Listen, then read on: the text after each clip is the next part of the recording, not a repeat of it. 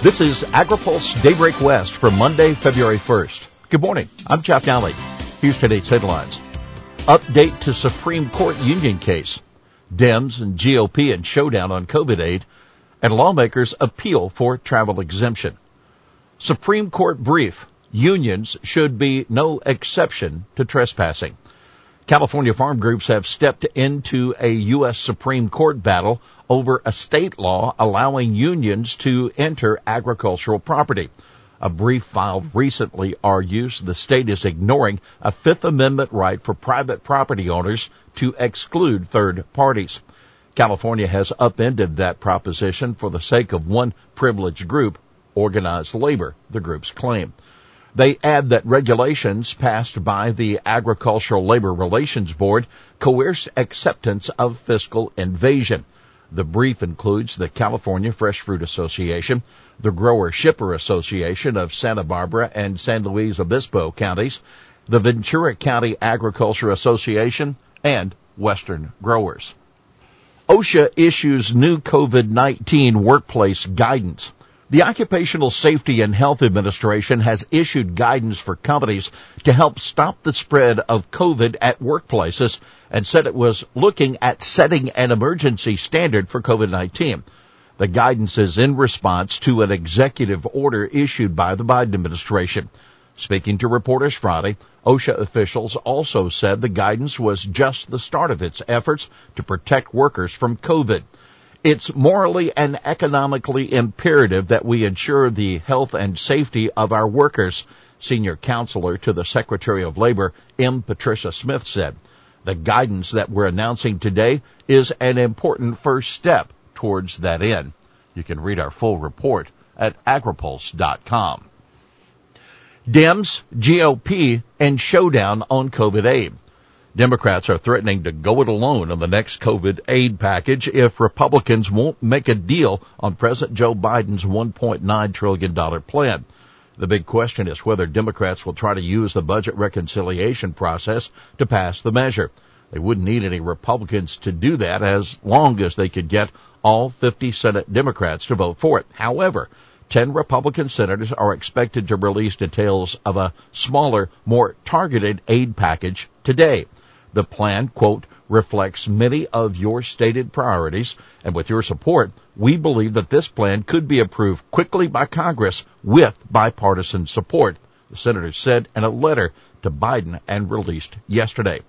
The Biden plan includes an extension of the 15% bonus and SNAP benefits enacted in December, plus a new aid round for restaurants that provide meals to low-income people. Biden continues to insist that he wants Republican support and that Congress needs to pass a big stimulus measure soon. We have learned from past crises that the risk is not doing too much. The risk is not doing enough, Biden said on Friday. For more on the agenda in the nation's capital, read our Washington Week Ahead. Now keep in mind, to use a budget reconciliation, Democrats would first have to pass a budget resolution, a process that can be divisive and time-consuming. Lawmakers appeal for travel exemption. House members from both parties are asking the Biden administration to exempt food and ag workers from future COVID-19 travel bans. The issue arose quickly last week when the administration announced that it was barring travel from South Africa because of a new variant of the virus. On Thursday night, the State Department announced that it would offer exemptions to South African food and ag workers who had H-2A or H-2B visas. We appreciate the administration's continued efforts to mitigate the spread of COVID-19, but we ask that supply chain impacts remain top of mind during these discussions, 44 House members said in a letter. Administration asked to exclude CFAP from PPP eligibility. Democratic Senator Tammy Baldwin of Wisconsin and Senate GOP Whip John Thune of South Dakota are asking the Biden administration to make it easier for farmers to qualify for a new round of Paycheck Protection Program assistance by excluding their coronavirus food assistance program payments when calculating their 2020 income. We respectfully request that you clarify through additional guidance or an FAQ that CFAP payments provided to farmers and ranchers in 2020 do not count toward gross receipts for purposes of demonstrating a 25% reduction in revenue in 2020 compared to 2019, reads a letter sent to the Small Business Administration and Department of Treasury. Interim final rules issued in early January outline how businesses must demonstrate a 25% reduction in gross receipts, but it's unclear if CFAP payments would disqualify certain farmers and ranchers. World orange production rising. Global orange production is on the rise, but not in the U.S. That according to an analysis by the USDA's Foreign Agriculture Service.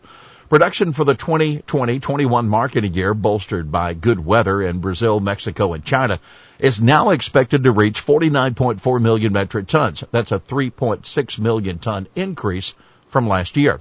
Much of the decrease in U.S. production is due to problems in Florida, where most of the U.S. orange juice is made and citrus greening is still plaguing farmers. U.S. production is expected to fall by 13%, and a 20% decrease is expected in Florida alone. Here's today's He Said It. We greatly appreciate the swift and timely action of the Department of State to grant agriculture workers from South Africa an exemption to the travel restrictions. That David Garhan, chairman of the Arkansas Rice Federation. South African variant of COVID-19 has already been detected in the U.S. Well, that's Daybreak West for this Monday, February 1st. For the latest news out of Washington, D.C., visit agripulse.com. For AgriPulse Daybreak West, I'm Jeff Nally.